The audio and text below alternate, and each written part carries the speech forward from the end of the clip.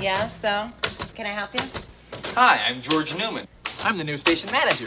You know, when I first took this job, they told me that this position was only temporary, and that eventually, when the time was right, I would be moved up to news, which is really my forte. You know how long I've been working here? 2 years!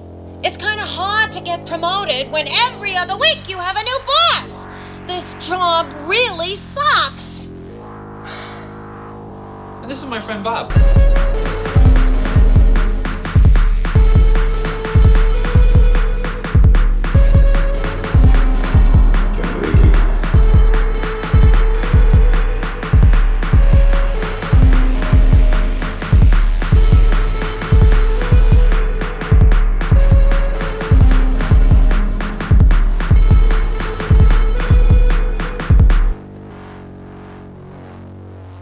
Hello, everybody. Welcome to Generation Loss, the podcast about movies with Bryn and Jeremy. What up, everybody? How you doing? It's we're coming in hot. It's it's been a hot weekend, man. We usually do these both on Thursday. We'll do the bonus and the regular one on a Thursday. This week, due to some scheduling Snafus. things. Yeah, snafu. What is snafu? What? I think it's a Army acronym that stands for like situation. 5 different slurs. Situation now all fucked up. I know that I know fugazi is like a fugazi. Yeah, fugazi is like fubar is what I'm thinking of. Fubar is like Fubar. fucked up beyond all repair. And I thought fugazi was a thing too, but it may just be an Italian word. I don't know. Yep, I was basically right. It's situation nominal all fucked up. Yeah, all fucked up. You know what? That's pretty cool that the government curses. Yeah, you know what? They're pretty cool guys. Now that I think about it, Marines. Oorah. Yeah, oorah. Get some, Marines. And by some, I mean curses. I mean, dirty swears. But yeah, it's been a hot weekend. It's been really great. beautiful here in New York, and we can't go outside, obviously, but I've been enjoying my fire escape. I had I made chicken sandwiches, and I ate a little sandwich out there. Delicious. That was nice. Are you not going for walks? I'll go for walks every so often, but my neighborhood is pretty like the streets are pretty narrow, and they refuse to pedestrianize any of them. So it's pretty tough to like maintain distance when you go out. So I try to not do it. Yeah, I actually haven't gone for. Yesterday, I went to the store, like literally left my front door for the first time since April 2nd. So it was. I've been very cooped, extremely but you have cooped a backyard. up. I have a backyard. I can't complain because I have a beautiful backyard where I can sit in the sun. An adult skateboard. An adult skateboard. Yes, I can do that. But I feel like my body is dying because I used to walk miles and miles a week. Yeah. You know, like I used to have to walk many miles just to do my podcasts. Right. Like I lived 10 minutes from the train, and then the Beep Beep Studio is 10 minutes to the train, and then you're a few minutes from the train. So it's like by the end of the Studio week, is more than a few minutes from the train. It's 15 minutes from the train. It's crazy. So many minutes. It's a long walk, and I would do it twice a week. Yeah. There and back. And then my old house was 10 minutes from the train. I don't even know how many minutes from the train I am. I haven't taken the train from my new house. It's like so 2 annoying. minutes from the train. You live so close to the train now. Really? Yeah. Oh, cool. Well, anyway, I'd like to walk. So I haven't taken a walk, but I'm thinking about doing it today. I will be wearing a mask. No one get mad at me. I'm trying to do the best I can. Yeah, it's fine to go for walks. Yeah. Wear a mask, go for a walk. Get probably out there, kid. I'll probably wear gloves, too, after this. You're not going to touch anything. I might. You never know. You never know. I wear rubber gloves. A lot of stuff out there to touch. Yeah, I'm just wanting to look crazy. Just look more crazy. Look more crazy. So what did you watch this week? So, I didn't really watch anything. I wanted to talk about a game that I played. So I failed to watch any movies besides the one we're going to talk about, mostly because I got really sucked into a video game. One of them was my boyfriend started playing Breath of the Wild, which I've played twice. I've beaten we've twice. talked about it on the show before too. Right. And so I can't help but watch him play it. He's like been playing on the big screen. But I also got into a video game called Virtuaverse. Okay. So Virtuaverse is an indie game that is very, very an homage to the Sierra LucasArts style adventure games. Did you ever play any of those? I played I played a lot of Star Wars games, if that's what you mean. They had some good ones, I think. I don't actually remember if they had any adventure games. But the Indiana Jones ones were good adventure games. The Shadows of the Empire is kind of like a... I mean, what are we thinking about as an adventure? What defines an adventure game? So an adventure game is a point-and-click game where you have to find items and you get inventory and you solve puzzles with those inventories. Interesting. So like Myst is an adventure game. Yes. Monkey Island, The Neverhood. These are my favorite. You posted something about Myst the other day and it sent me down like a whole, like trying to find... like. I tried to find like videos of people playing it and I watched for maybe like 2 seconds and I was like, this looks like dick. I can't watch this. So Myst is I loved that game when I was a kid. I got maybe like, I'd say 2 minutes of valuable gameplay into it ever, but I played a lot of hours. Myst is hard now because it's a slideshow game. Like you don't walk, you just look at pictures and then you like, I want to go this way. And it's like, well, here's a picture of what that looks like. And I think that most people just like can't handle that level of like disbelief. Yeah.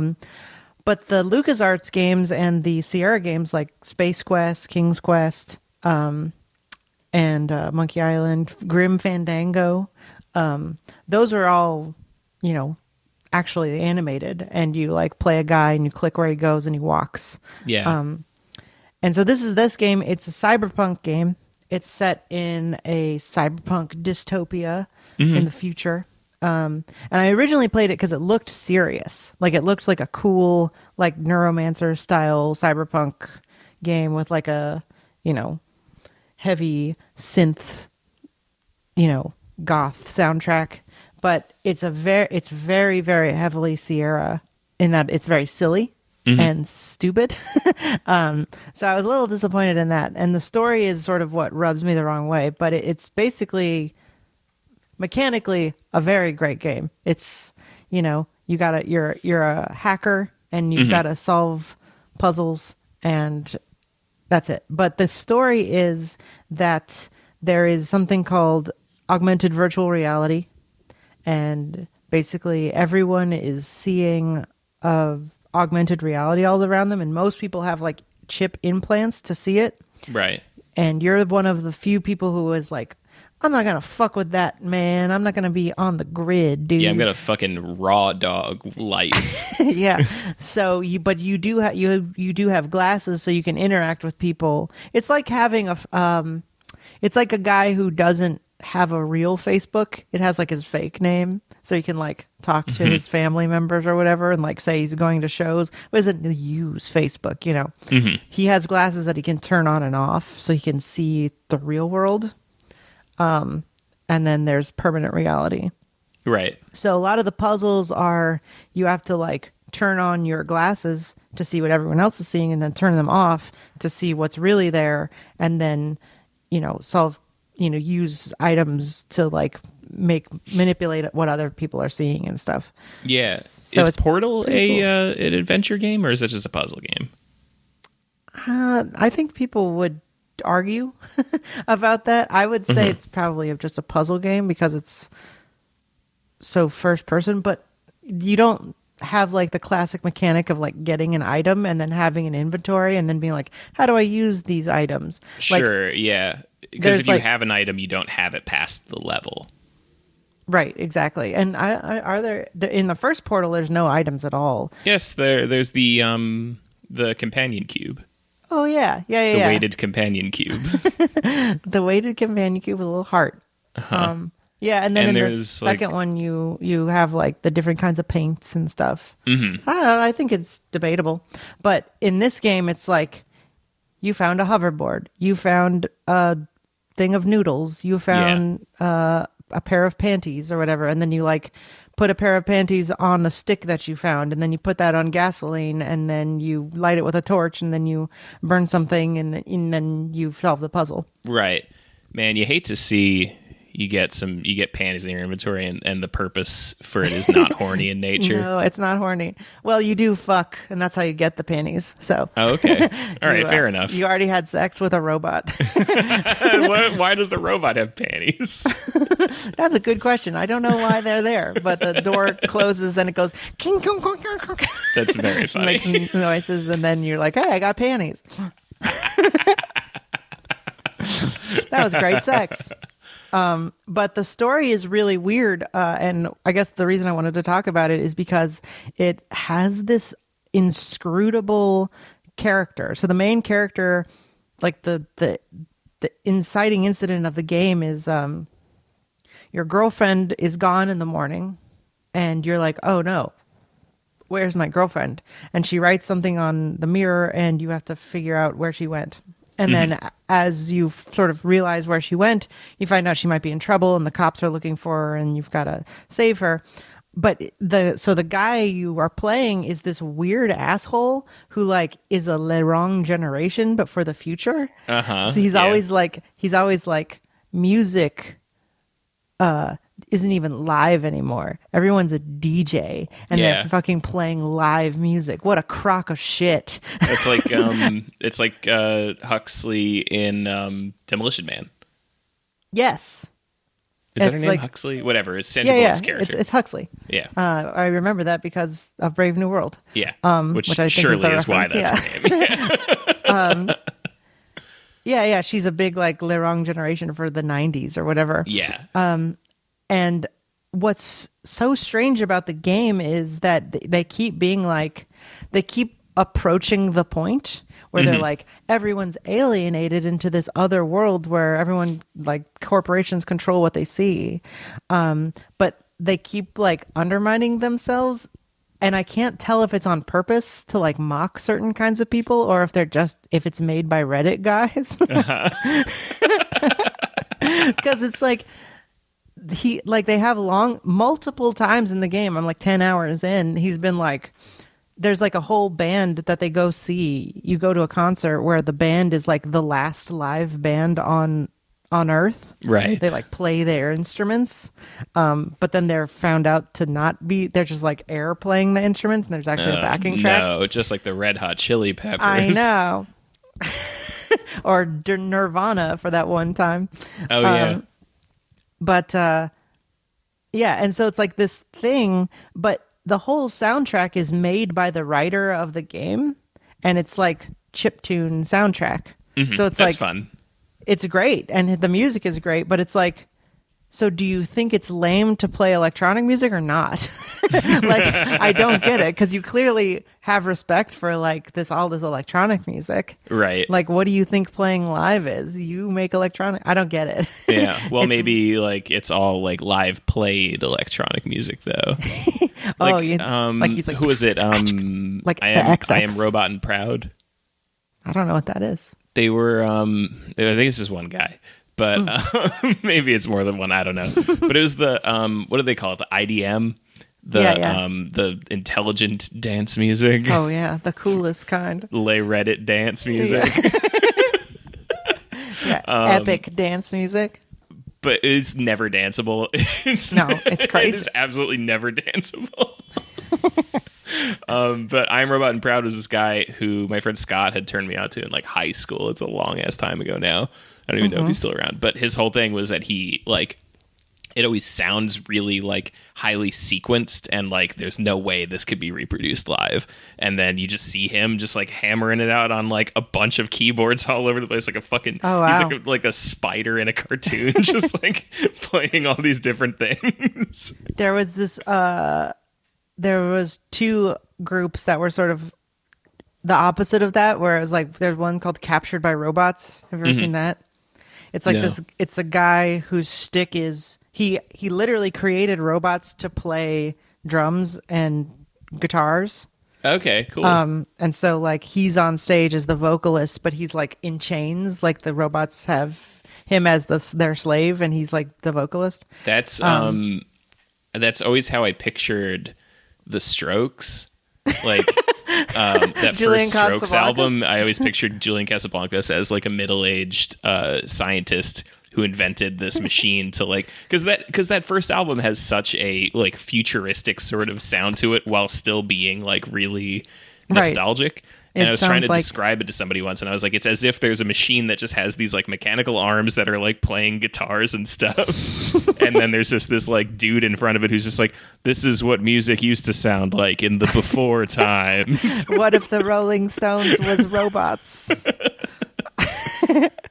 Yeah, it does. It is so weird because the Strokes are so strange because they don't like sound like a band from the 60s or 70s. Like there's no band where it's like, yeah, the Strokes sound like that. Right. Like it's not like Greta Van Fleet where it's like they're being Led Zeppelin. Right. It's like they say like Velvet Underground is like the most common thing that I'd hear people say they sound like, and it's really only vocally. The Velvet Underground, if they could play their instruments or write a song. Damn. Seriously, I mean, what are you doing to us?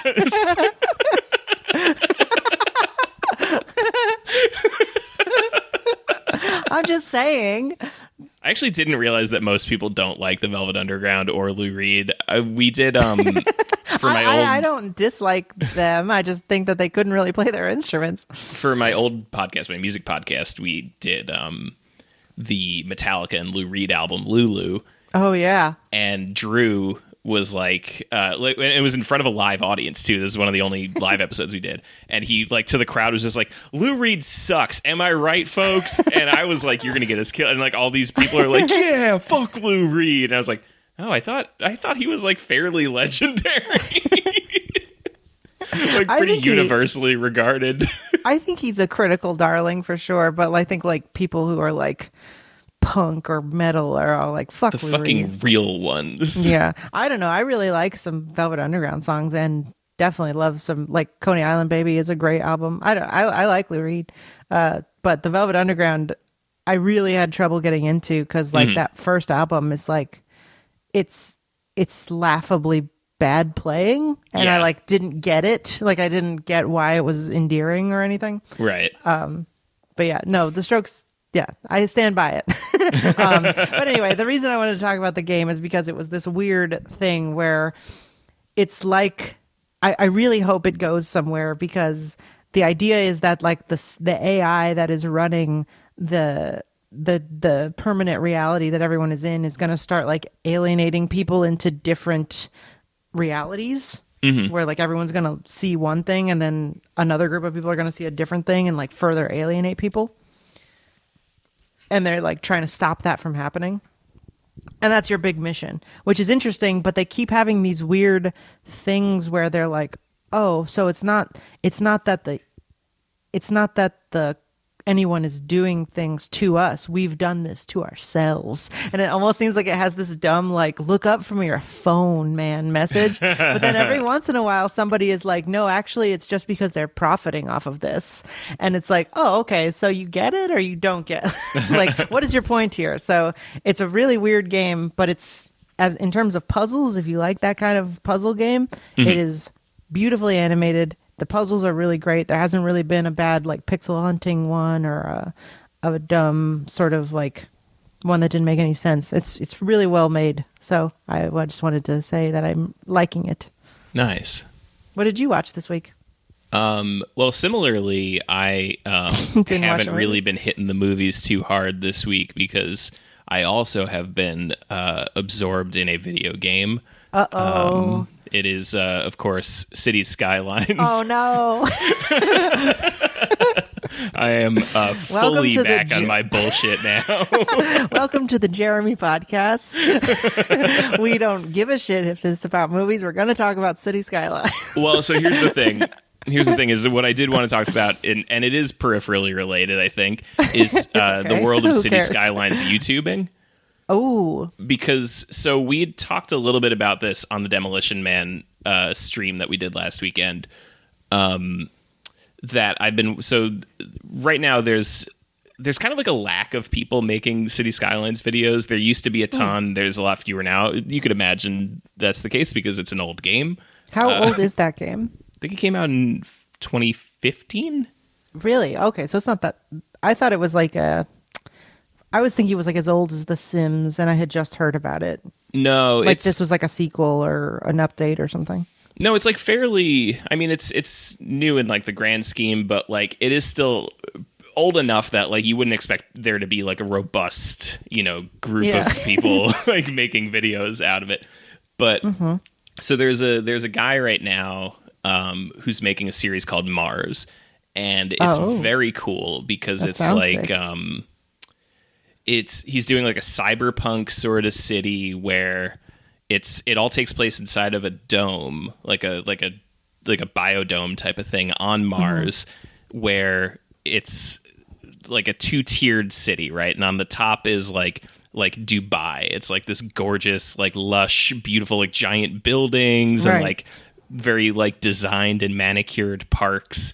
And then below that is just like favelas and like police state and like just like horrific, like like everything looks terrifying down there all the time. So like Dubai. Yeah. Just an incredible sci-fi city. Underneath is just a pile of shit. Yeah. And so what I found really interesting about it, aside from the fact that just aesthetically really, really cool, like what he's doing with it is really neat. And like, it's this really lonesome feeling sometimes being a fan of the game when you're not like in that community, when you're just outside trying to explain it to somebody and you're just like, no, but you don't get it. It's like, it's so far from what the game is designed to do. Like, what people do with the game now is like so far from like what the game is meant to be. And it almost feels like every episode of these shows should just be like opening on, by the way, just a reminder, here is how the game works.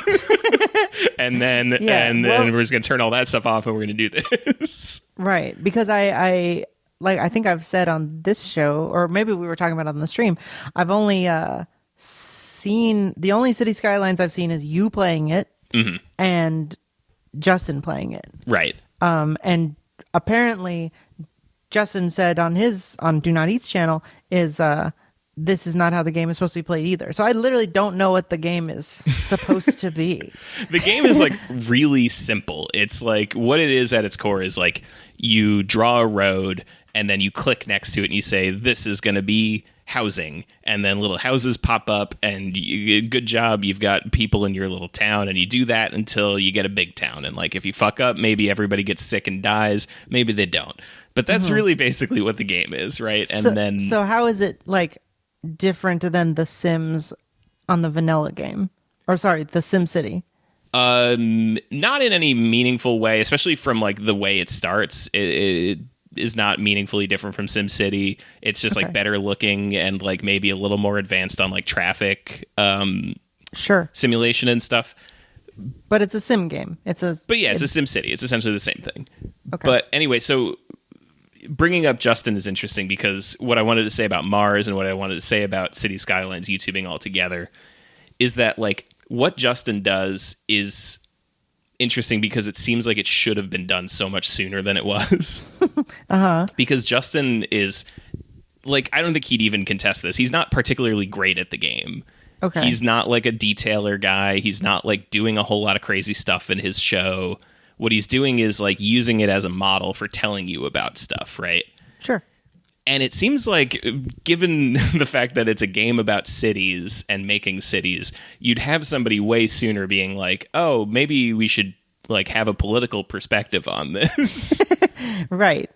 how And- people are organized is a thing. Exactly. And what makes Mars so fascinating is how close it is to having a perspective while not having a perspective at all. Like, he's literally building an allegory for capitalism, right? He's building like a society of rich people literally living on top of and supported by, you know, an underclass, like a physical underclass. Yeah. And he's like, and so I'm doing this because I think this looks really cool. And like, I just think this looks fantastic. And you keep waiting for him to be like, yeah. And so in the story of this, you know, Right. like, like, I think the most he's done is that the people who live under the city are like, they were tricked into moving there by like the people who started the colony. Uh-huh. And you're like, well, that's not interesting. And then what? And then what? Yeah, So and like, they're why don't probably they do not anything happy about it? that? Yeah. Why What do you- aren't they doing anything?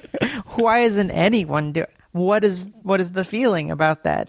Yeah, and it's so strange because you find things like that. Like, remember that movie Elysium, Yes. Uh-huh. where it's like, I didn't watch it. Did you see it? Is that the one with Matt Damon? Yeah, yeah. And it's like the rugby team? No, the Elysium is the one where he's like a sci-fi guy, and there's like a Oh, they- no, I don't know all what the- you're talking about. all the rich people. You're thinking of fucking. The rugby, in- or the South Africa rugby one. Yeah, it starts with an I, and everyone is yelling at the podcast now, saying it's this, but I don't care. Invictus. Invictus. There we go. Okay. I didn't look it up. It just came to me. Elysium is about the rich people who like let the earth, as climate change destroyed the earth, just like left. Right. And he like has a mech suit where he has to go do something. I didn't see the movie, but the point is that like, I feel like people land on these things just because it's like the inequality of everything is so deeply ingrained in culture, where people just don't even realize that it's like, well, yeah, of course, the rich people go be safe, and then everyone else is dead. So that's the story. And then it's like, well, what?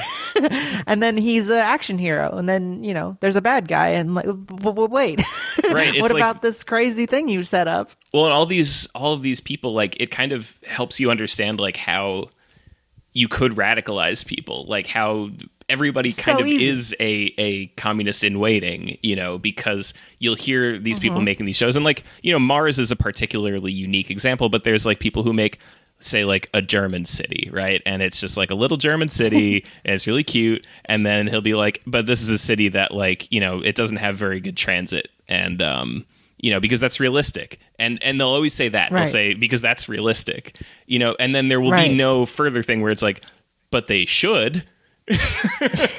Yeah, it would be actually really good if that wasn't how it was. Yeah, it's very rare for a City Skylines YouTuber to then take it the next step down the line and be like, it would be good if they did. Or maybe even like, I'll show you what it would be like if they did. Yeah. There is somebody doing that, actually, whose show is really hard to remember the name of, but it's something like The Rise and Fall of Great American Transit or something like that. Okay, something long. And it's this woman who, fuck, I can't remember her name, but she has like one city that she built already. Like, she's not building the city as she's going; it's already done, and she's just showing you different versions of the city, essentially, where it's like, here's what the city would look like if it invested in a subway, and here's what the city would look like if it invested in a tram. You know, Nice. and that's pretty cool. But then there's this other guy who's very new, and this is one last thing, and then we'll move on from this. No, it's fine. But there's a guy, it's very funny, but it really typifies this kind of like specific City Skylines personality type, where it's this guy who's making like early 1930s Berlin.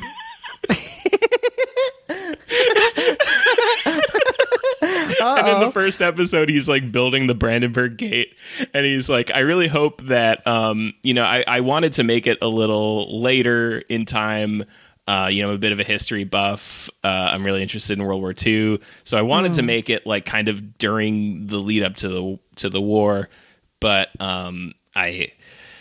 what happens is controversial, so I decided to do it a little bit earlier, so it's just really old Germany.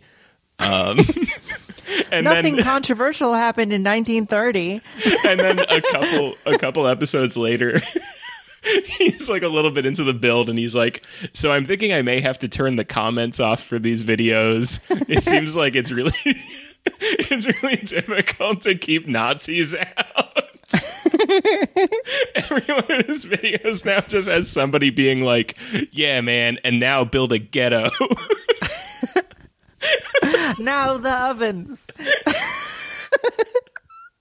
It's so funny because that the guy who's making this is just like, I just really like the old city. I just like the trains. I just want to see the trains from the old times.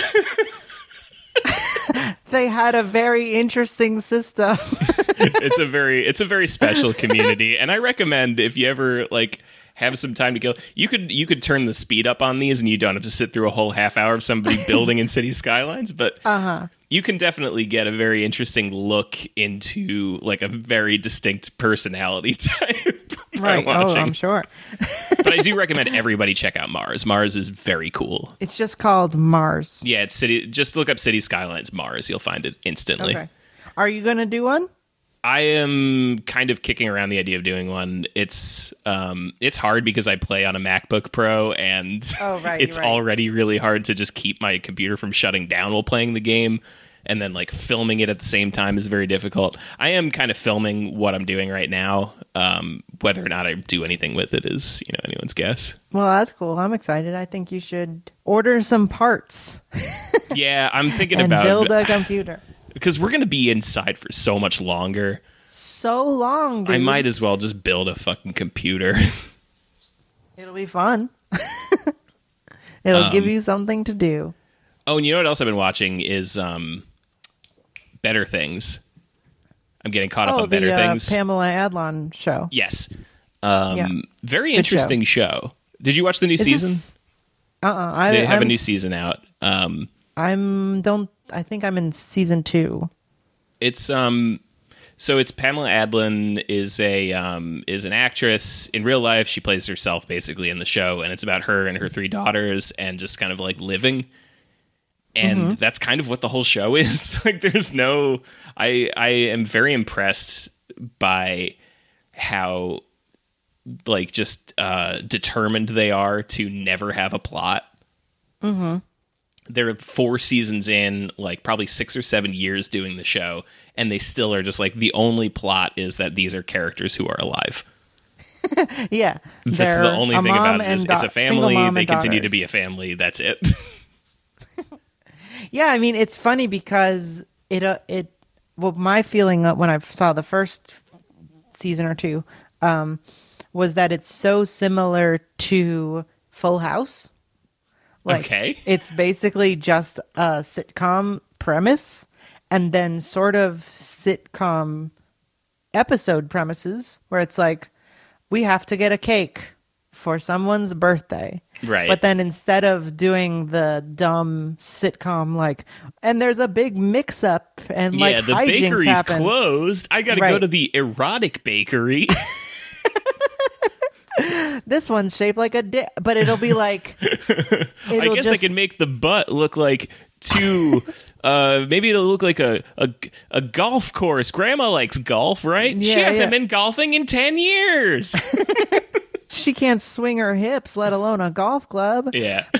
But instead of doing the sort of hacky jokes of people getting into hijinks, it's just a real sort of vehicle for them to sort of reflect on their lives and talk to each other and have their arguments that you would in just real life. It's just like a mumblecore show. Yeah. It's really interesting. I mean, it's really basically just the show Louie, but with a different actor and a slightly different situation. Yeah, it's a bit less surreal. It doesn't delve into that sort of absurdist Louie humor where there's no woman disappearing on a helicopter, there's no That's true.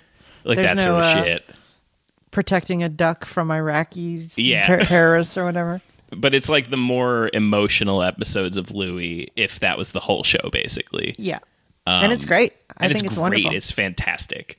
But the resistance to plot is the interesting thing for me, because it's like to the level where even they'll set up storylines and then immediately not do them in the next episode. Like there's an episode that ends with Pamela's like falling asleep with like her daughter's pet mouse in her hand, and she like is like, oh, better put this away so I don't let it crawl into the walls, and then she like goes and puts it back in the tank and then closes the top, but you see that she doesn't close it all the way, and like the camera zooms in on it as the credits roll, and you're like, oh, I guess the next episode is going to be Mouse in the Wall, and then it is never brought up again.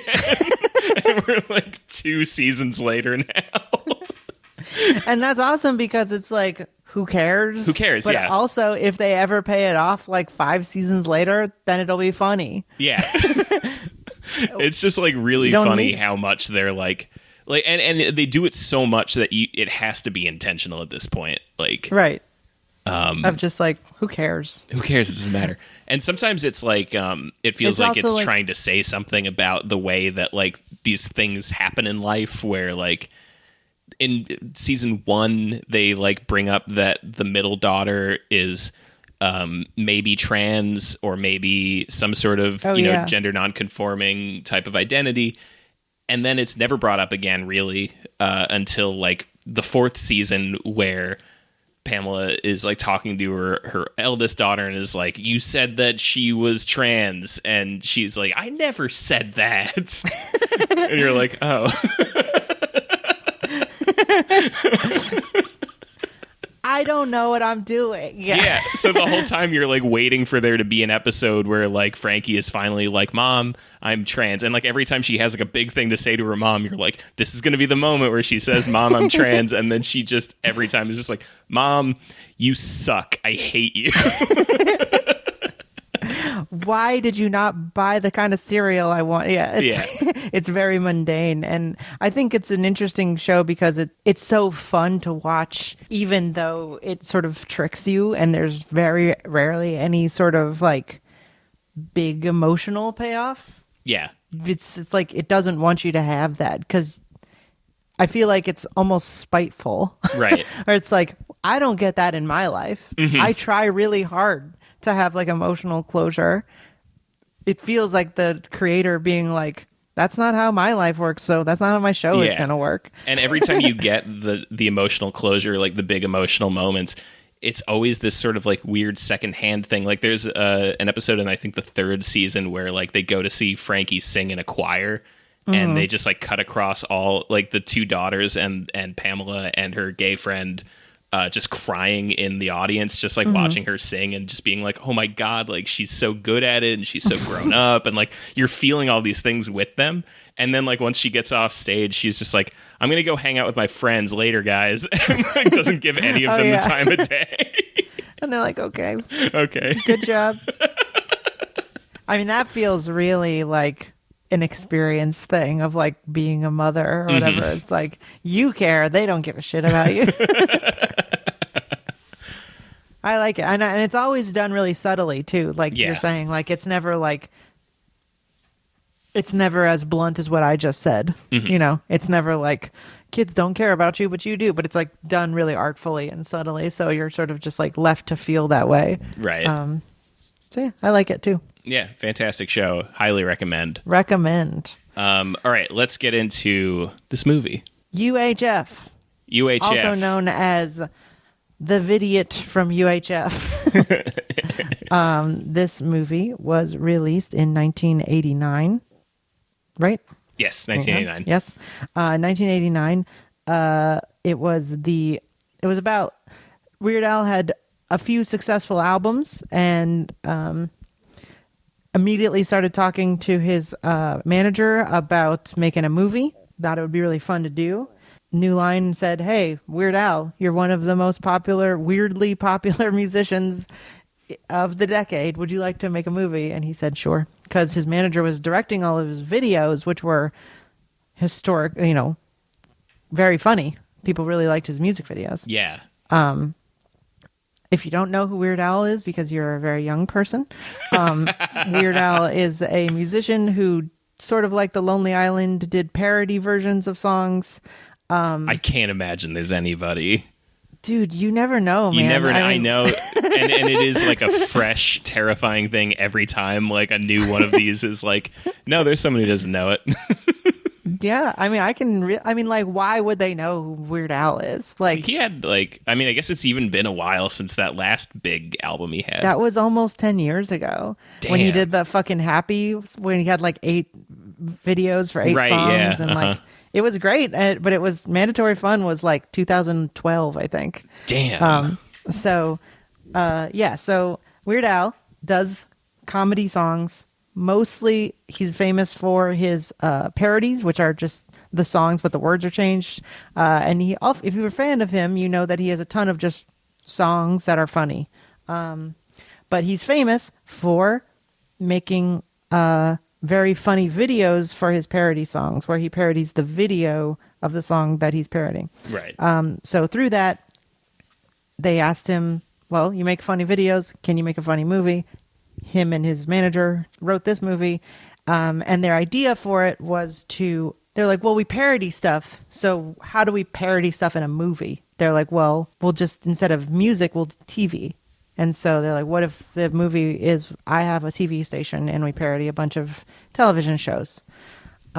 So the plot of this movie is Weird Al is a imaginative ne'er-do-weller who is basically constantly getting fired from every job he's ever had. The movie opens with him getting fired from a burger joint. A burger joint for calling his boss a fat tub of lard. And then he falls into his gambling problem uncle won a UHF station, which I didn't know what a UHF station was when this movie came out or when I first saw it.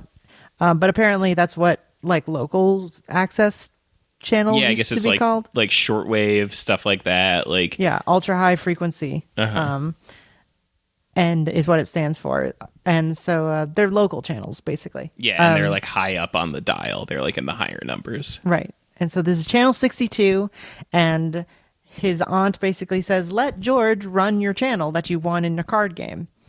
And that's the movie. And that's the movie, yeah. So at first it doesn't work, and then it does. It does. And mostly because of Stanley Spadowski, played by Michael Richards, who is a mentally disabled man who is a janitor, right?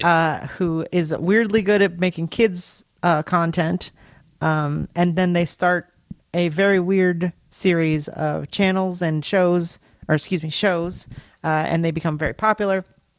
The evil corporation, Channel 8, hates this and tries to buy the station from his uncle to shut them down because they're taking too much of their market share. Yeah. And ad revenue. And in the end, it doesn't work. In the end, it doesn't work because their plan is to raise enough money by selling stock of their channel. By they just have a what do you call it? Telethon. Yeah. Telethon. And the whole town comes together and buys the station from his uncle, who needs $75,000 for to pay off a gambling debt, and they all own it collectively as a team and as a town, and then they crush the dreams of the big bad corporate TV station. Yes. And that's the movie, and mostly it's an excuse for doing sort of parodies of television shows and various pop culture and, properties and whatever. Real Weird Al shit going on here. Real fucking Weird Al hours right now. So I watched this movie when I was a big Weird Al fan when I was a kid, like basically from like 12 to never really stopping because I very much enjoy his albums. To this Did you day, go see him at on that recent tour where he did all the original songs? Oh no, but I really wanted to. That was like I just didn't have any money at that moment, and I wasn't able to go see him.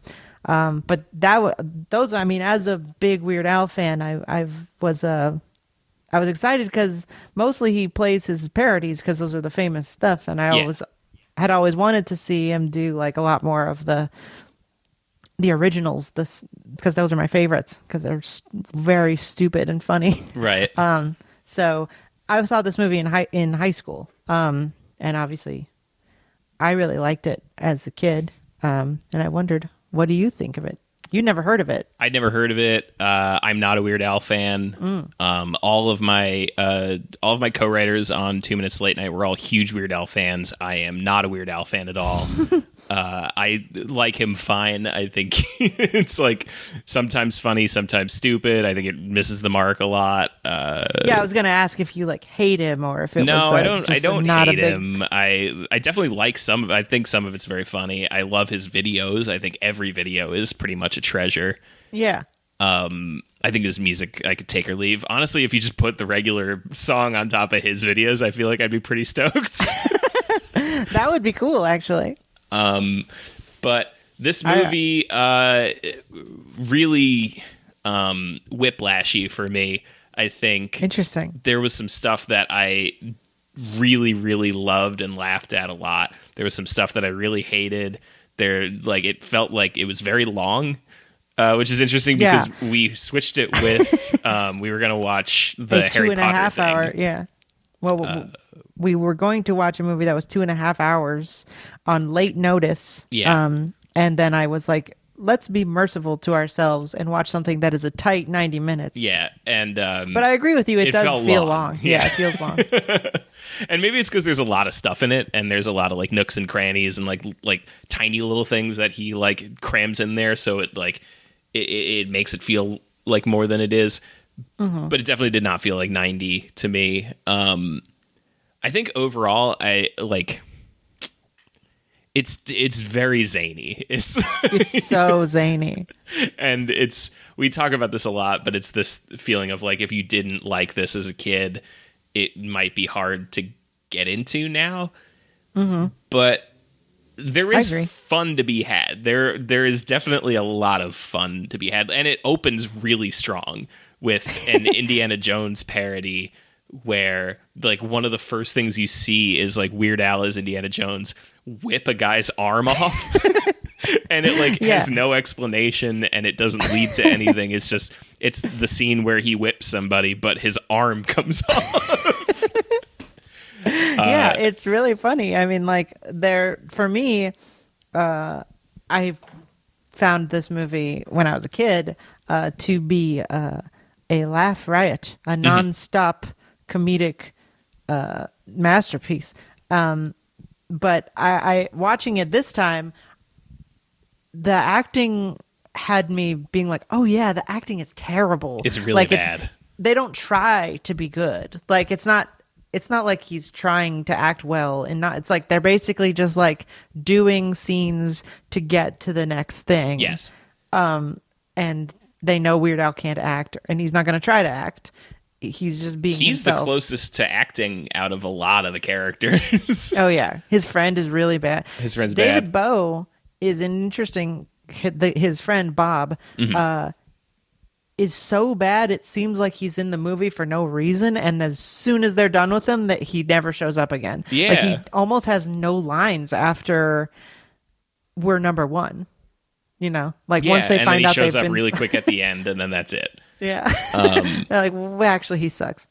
I don't know why he's in the movie. But I think I'm with you on this, that like the acting is really kind of the sore spot for this, because I think that's what the movie was missing for me, and that's kind of what I like. What would have brought it together for me is a little bit more of the Wayne's World feeling, where you kind of get the perspective of where UHF is in the world, and you get more of a sense of like, because there's a point where like the shows start doing well, and it's not just kids, it's adults who like the Michael Richards show, right? And you see them at the bar watching it and interacting with the piece, and it's happening in such an unreal and stupid way that you're like, so why do they like it? You know, it's like you reached. I can imagine how it happened in the writing of this movie, where they got to that point and they're like, and then they strike gold and they make a hit, and then they're like, but we have to make a hit then.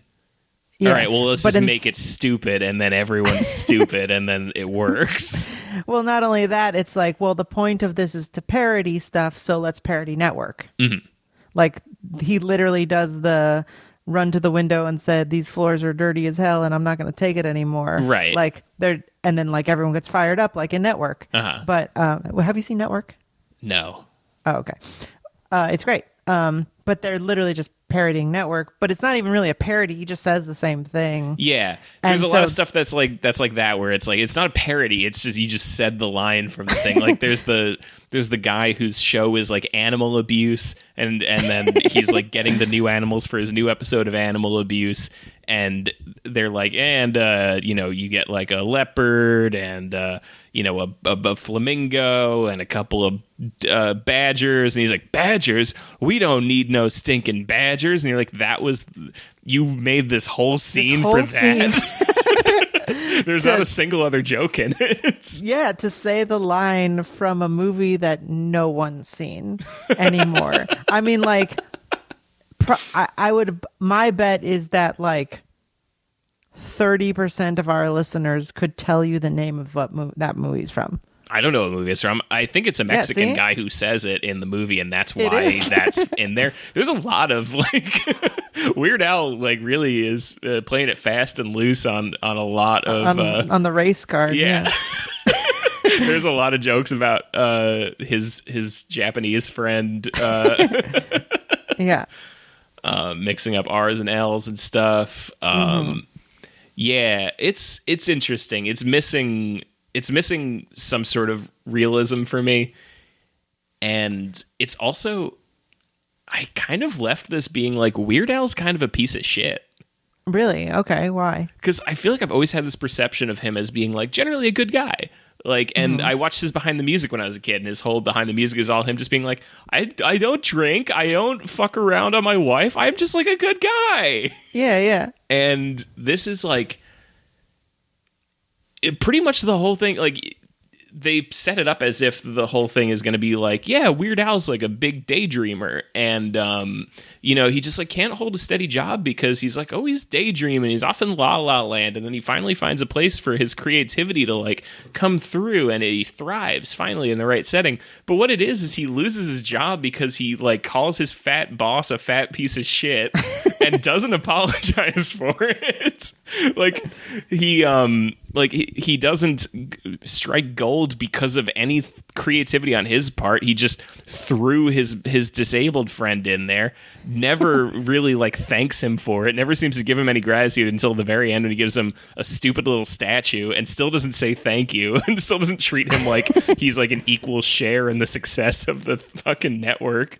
There's all sorts of racist jokes in this that like, the thing is, it's like, I was thinking about it, the kind of scrutiny that we hold Falling Down and American Sniper and movies like that too, and it's unfair to hold UHF to that standard because it is a zany Weird Al movie.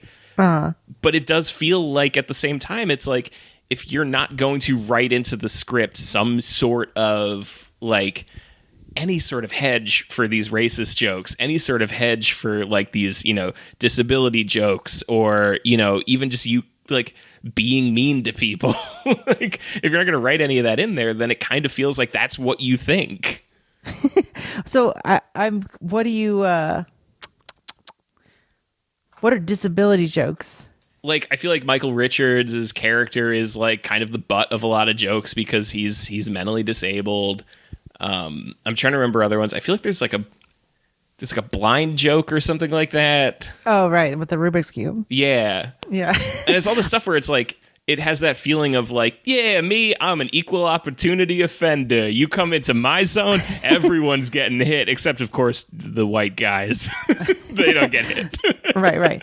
I kind of took it with a little. It was interesting because I never really saw this movie in the way that I watched it last night, which was like it's a movie about a guy who thinks he's got a bunch of good ideas, and then when he's given like the opportunity to do something, he finds out he doesn't really have any ideas. Yeah.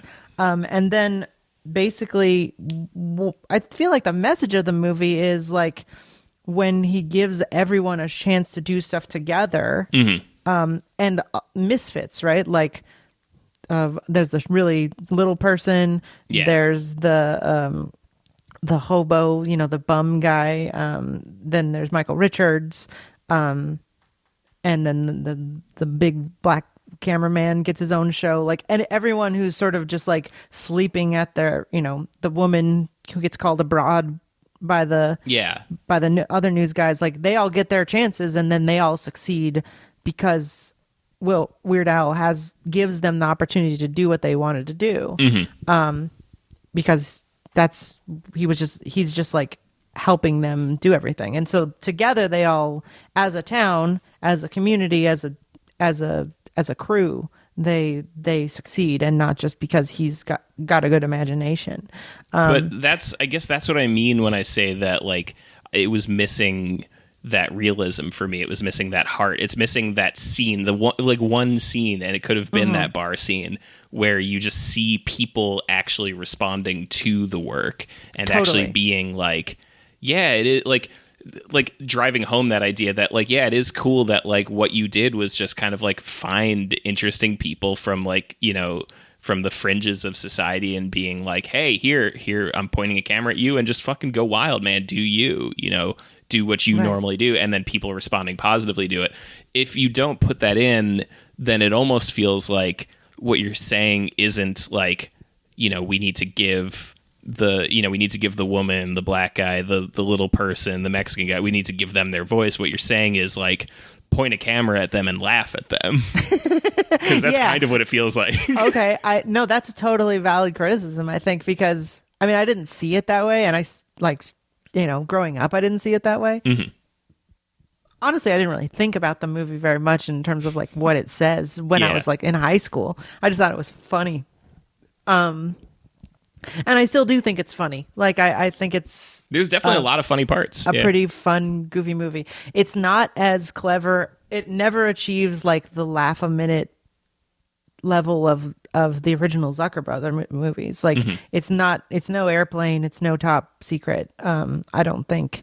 But I totally agree that you can read it. You can read this movie as, it seems like what they wanted to do was maybe make it clear that one person can't do it on their own and they all need to come together. But it's not, hey, I'm actually really good at, curating and putting people on, finding people's talents and, being the producer and lifting people up and giving them platforms. It's just like, let's just exploit these people. Yeah, because in the end, he's the one who's gained from it, and they kind of pitch this idea of like, it's like going to be a collectively owned TV station, like the community can all own it together. But what they're doing is just an IPO. They're just doing like selling shares of the company. Sort of, but it's not public. Sure, yeah, okay, but it's also never like really explicitly stated like whether there's going to be a democratic process and like if you own a share, true. What does that mean? Do you get some, like is it like the Packers where you get to like vote on who the chairman is? Like, yeah, that's true. And then I mean the thing is, I think the thing about it is that the writers of the movie don't give a shit. Like the writers of the movie are like, we have to have a villain and then we have to win. And that's, because it's a movie. And I read an interview with the director, Jay Levy, I think. Yeah. And Weird Al. And when the movie flopped, because this movie was not a success. Right. Weird Al said he was like kicking himself because they could have just done a Kentucky Fried movie. They could have just done like Amazon Women. Right. Like just skets, it's just sketches, right? Why even bother stringing it together? Why even have if it's just going to be a failure anyway?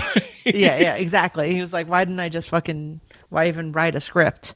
Because I don't think they cared. Like the whole it was just a skeleton to like hang the bits on. Right. But I think what he said was like, there's become this sort of cult fandom of the movie, and I think people really responded to what the movie was trying to say, and so I'm glad I did it in retrospect, that we did write a nice little story. So I think my feeling is that, and it's funny that you kind of had the opposite reading of the intention, because I feel like they had good intentions and failed. I guess that's what I mean, is it's like, I don't know. I mean, I can believe that that's the truth of it, is that they did have good intentions and they were trying to do that. But I do think that like what comes out the other end of it, it's as an outsider who doesn't give a shit about Weird Al, who's never seen the movie before, it's much easier to read it that way and be like, oh, this is just a guy in the 80s making racist jokes, because you could do that in the 80s. Yeah, that's super interesting. I never even thought about it that way. But yeah, I mean, the main thing that really tipped me off is that beginning thing that he like calls his boss a fat tub of lard and then gets fired, and like there's never a moment where he's like, man, I should have maybe been nicer to my boss. Instead, he just goes home. He's just like, I'm just a dreamer. Yeah. People get mad at me for daydreaming. And I feel like it's just laziness, because like what they really wanted to do was have him, because the whole opening of the movie establishes that he is a dreamer and he's burning the burger by dreaming and having an idea, which is funny because it's just a derivative parody. Like, it's not really an imaginative thing to do. It's just imagine that you're in the beginning of Raiders of the Lost Ark. But that's neither here nor there. Instead, they just like had an idea for a funny visual gag of like getting thrown and then the camera's zooming out and then they fall closer to the, like they wanted to do that visual gag. That fucking killed me, by the way. That's such a funny visual gag. They get, when they're getting fired, they get thrown out like in a cartoon, but they just like keep going into the air. Yeah, it's really funny. There's like weird, like surreal sort of like it has a very like dreamlike quality at times, and because of the way that nobody acts like a real person, it kind of ends up by the end of it feeling like that sort of fever dream sort of quality, like the Black Hole Sun video where everybody is just like staring down the barrel of the lens, just like talking in weird ways. Yeah, and I think like what I'm saying is like that very funny bit where they're like, well, what if a huge fat lady throws us and then we don't land for a while, and then that'll be funny. And so they had to just like, well, let's just introduce Big Edna by that's why I get fired. Right. And it's like, well, you could have just done that. I mean, like, you didn't have to do it that way, but they didn't care because they were just trying to make a funny movie. Yeah. So I think it's laziness more than they don't care about people, because I think that what they meant to say, or I feel like what comes through to me in the movie by like putting out, because there's so much like the little guy, the little old cameraman guy who's like really short. Yeah.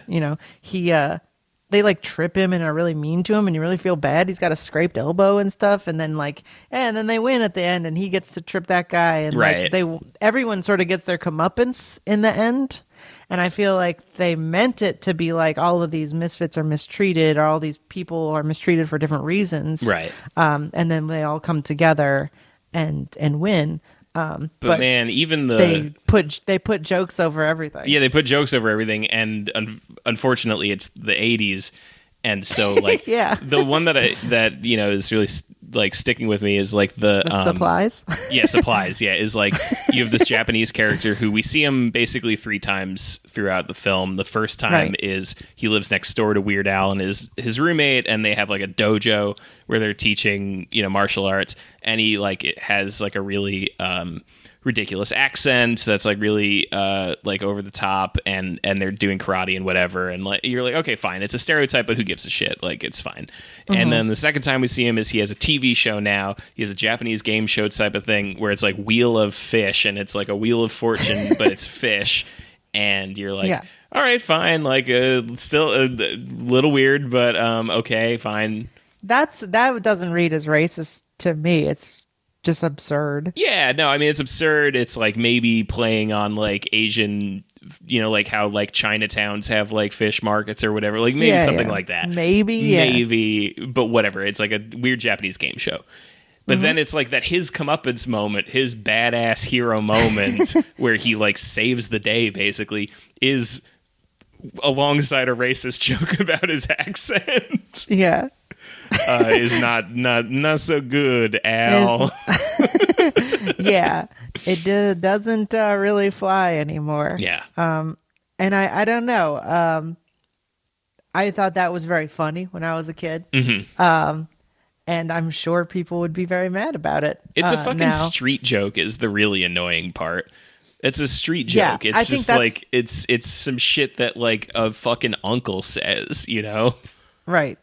And I think that's sort of where the movie I think that's the problem with the movie is that they want to be as clever as Top Secret or Airplane and like just aren't good at writing that kind of stuff. Like they're much better at visual gags because they do music videos, not the puns, you know. The thing about Airplane that everyone remembers is like the linguistic stuff, you know, Yeah. like, of course I'm being serious. Don't call me Shirley. Right. You know, like that kind of stuff is like really clever and tight and vaudevillian, and like Weird Al is just not, It's he not doesn't that, have yeah. that skill really. Although I will say the thing that sticks with me most from Airplane is a visual gag. Is the autopilot. I mean, there's tons, yeah. It's the autopilot being inflated is so funny.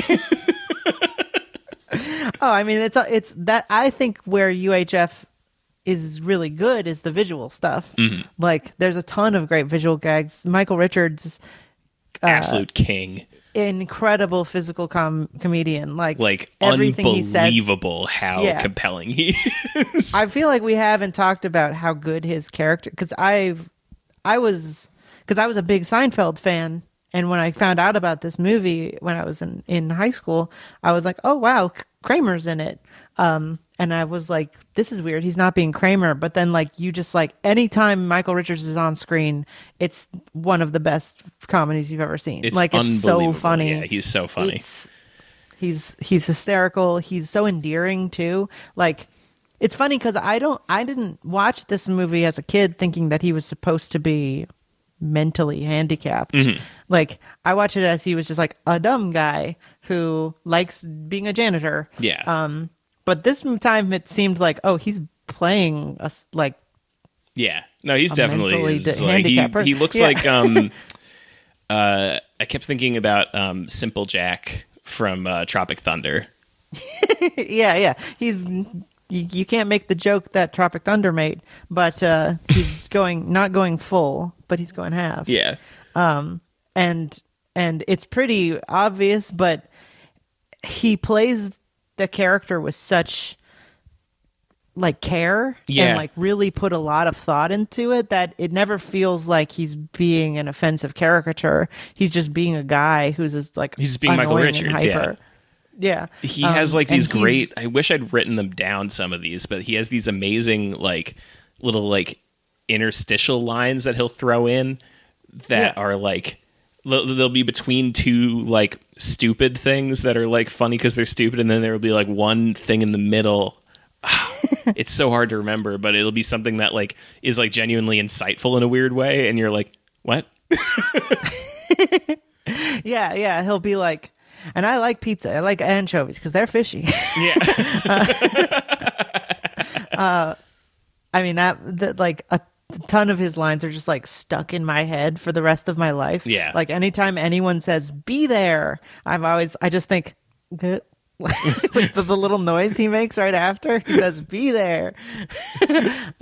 It's his watch this movie just for his performance. Yeah. Like I fucking love Michael Richards in this movie.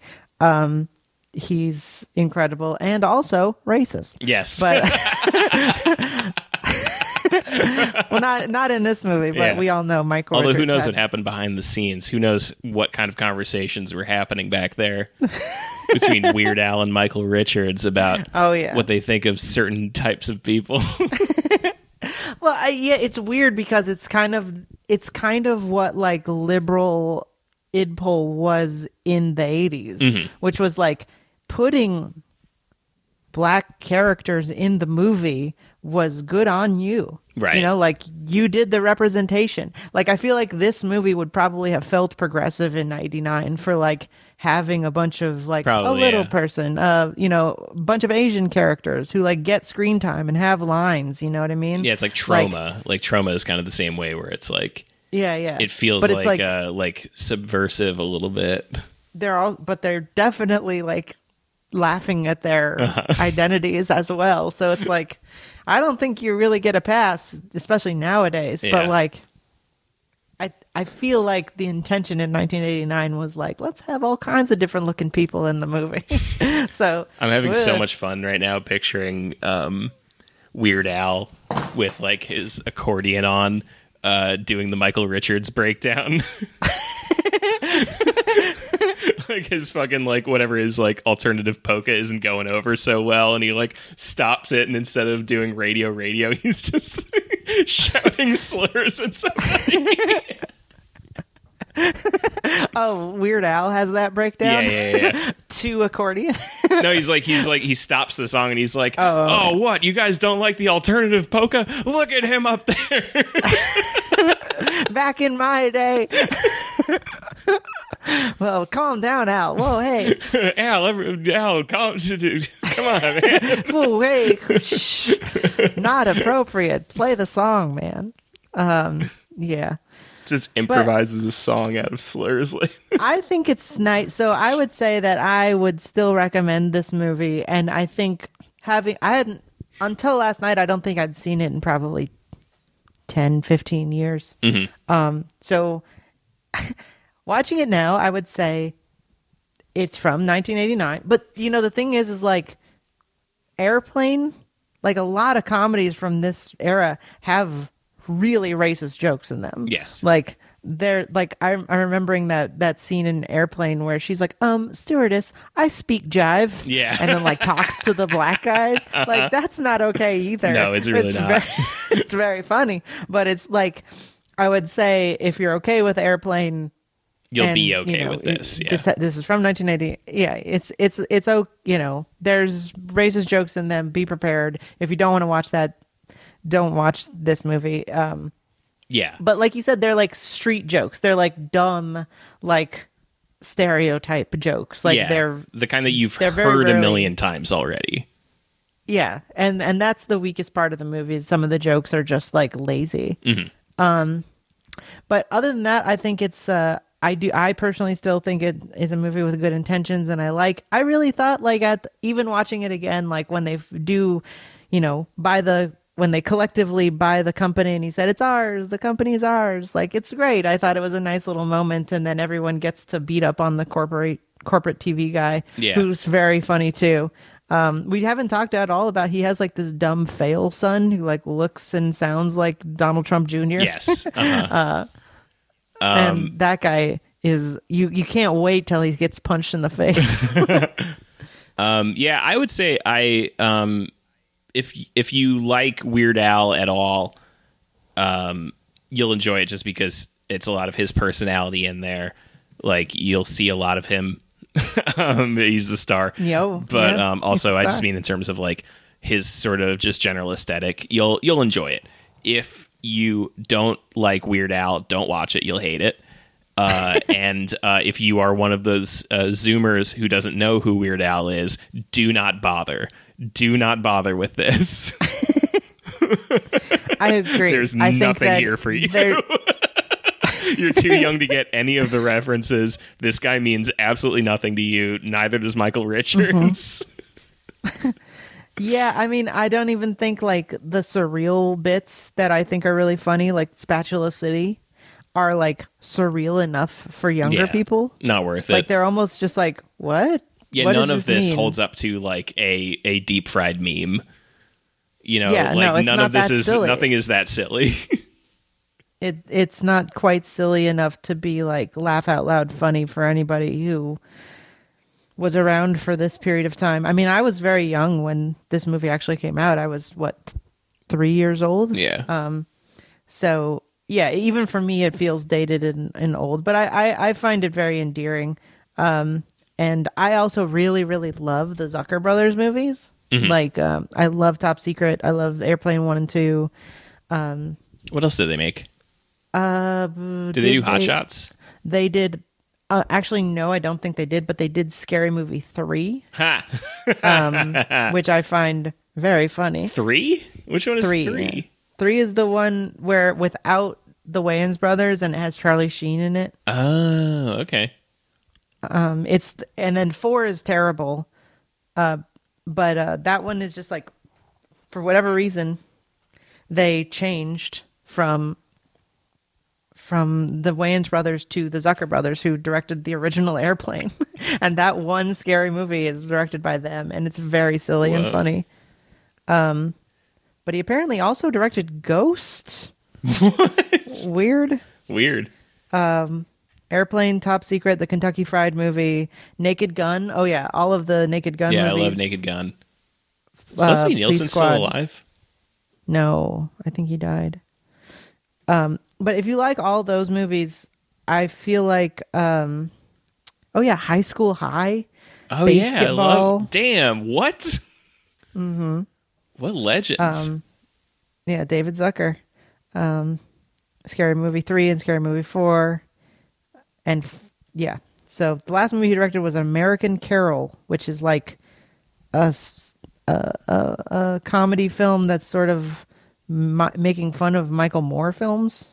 Damn, sounds like it probably sucks. It seems like it sucks, but that was the last one he did.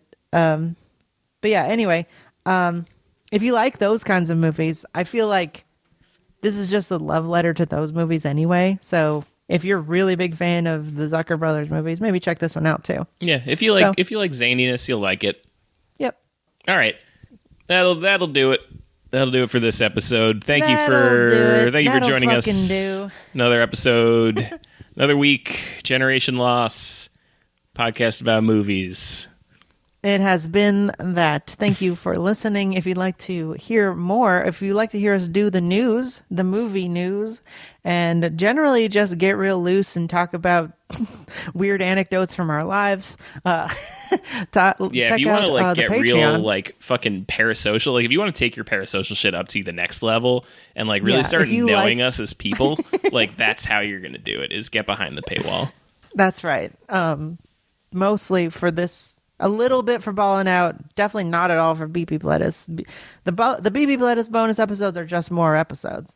But on Generation Loss, we start talking the real shit about why we like the movies and why we're alive to watch the movies. So hell yes. Big tease.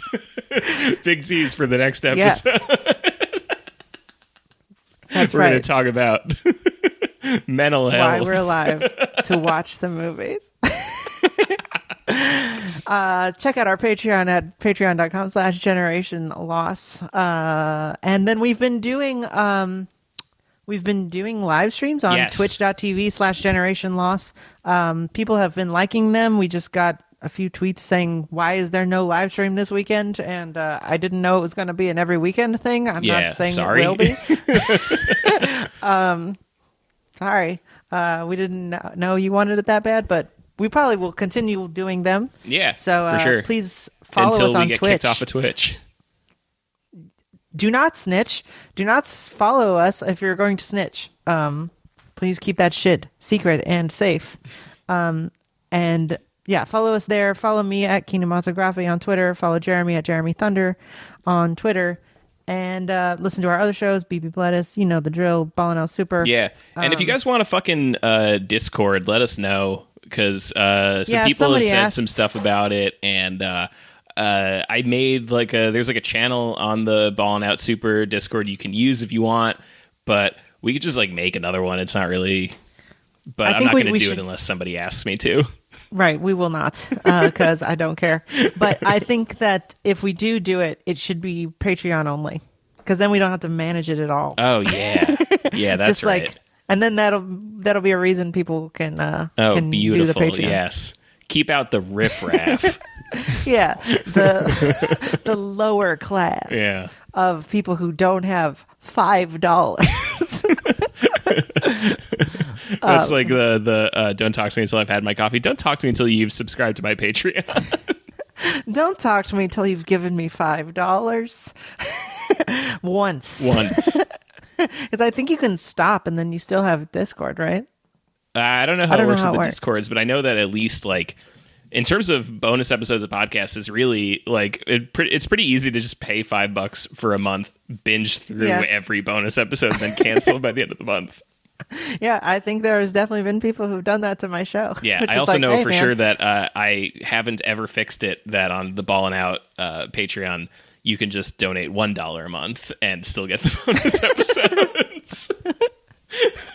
You gotta okay, whatever, I'll tell you. Anyway, thanks so much for listening. This has been Generation Lost for the week. Next week, we are pretty sure we will have a guest for you. And we will probably do Batman and Robin. Batman. Are we going to reveal it? I don't know. Yeah, we're going to watch Batman and Robin. Yep. And if you've never seen it, look up Batman versus Robin. It's an animated movie they made at some point, and there's a clip from it that they use as the trailer, and it is so fucking funny. Did you watch it when I told you about it? No, I thought you were talking about the Batman and Robin. No. So there's so they made an animated movie called Batman versus Robin. I guess it's probably about like Nighthawk or Nightwing or whatever he's called. But the clip that they use as the trailer on the iTunes store is like Bruce is like showing this woman through his estate, and she's like she's clearly trying to fuck him, and she's like, "So you brought me back to your house?" He's like, "That's right." And she's like, "So I guess we're gonna like go back to your room or something." He's like, "Maybe later. First, I wanted to show you this." And he like brings her into this room, and it's like a huge diorama of Gotham with like little trains running through it and shit. And she's like, "Oh, okay." And he's like, "I wanted to show you my my vision for the future." And it's like got like little holograms or whatever that like make the buildings get bigger. And she's like, that's cool. Hey, who's that? And then there's like the little boy just like sleeping on his couch. And she's like, why is there a little boy? He's like, that's my ward.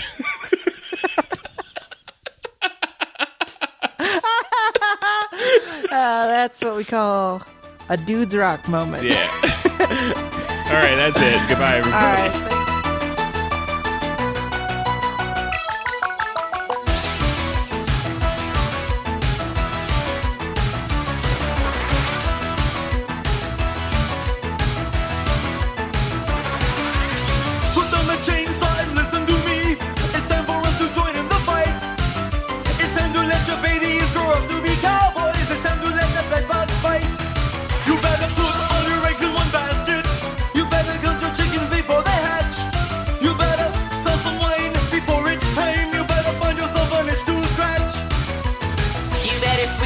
Charmin you can when Mr. Whipple's not around. Stick your head in the microwave and get yourself a tan.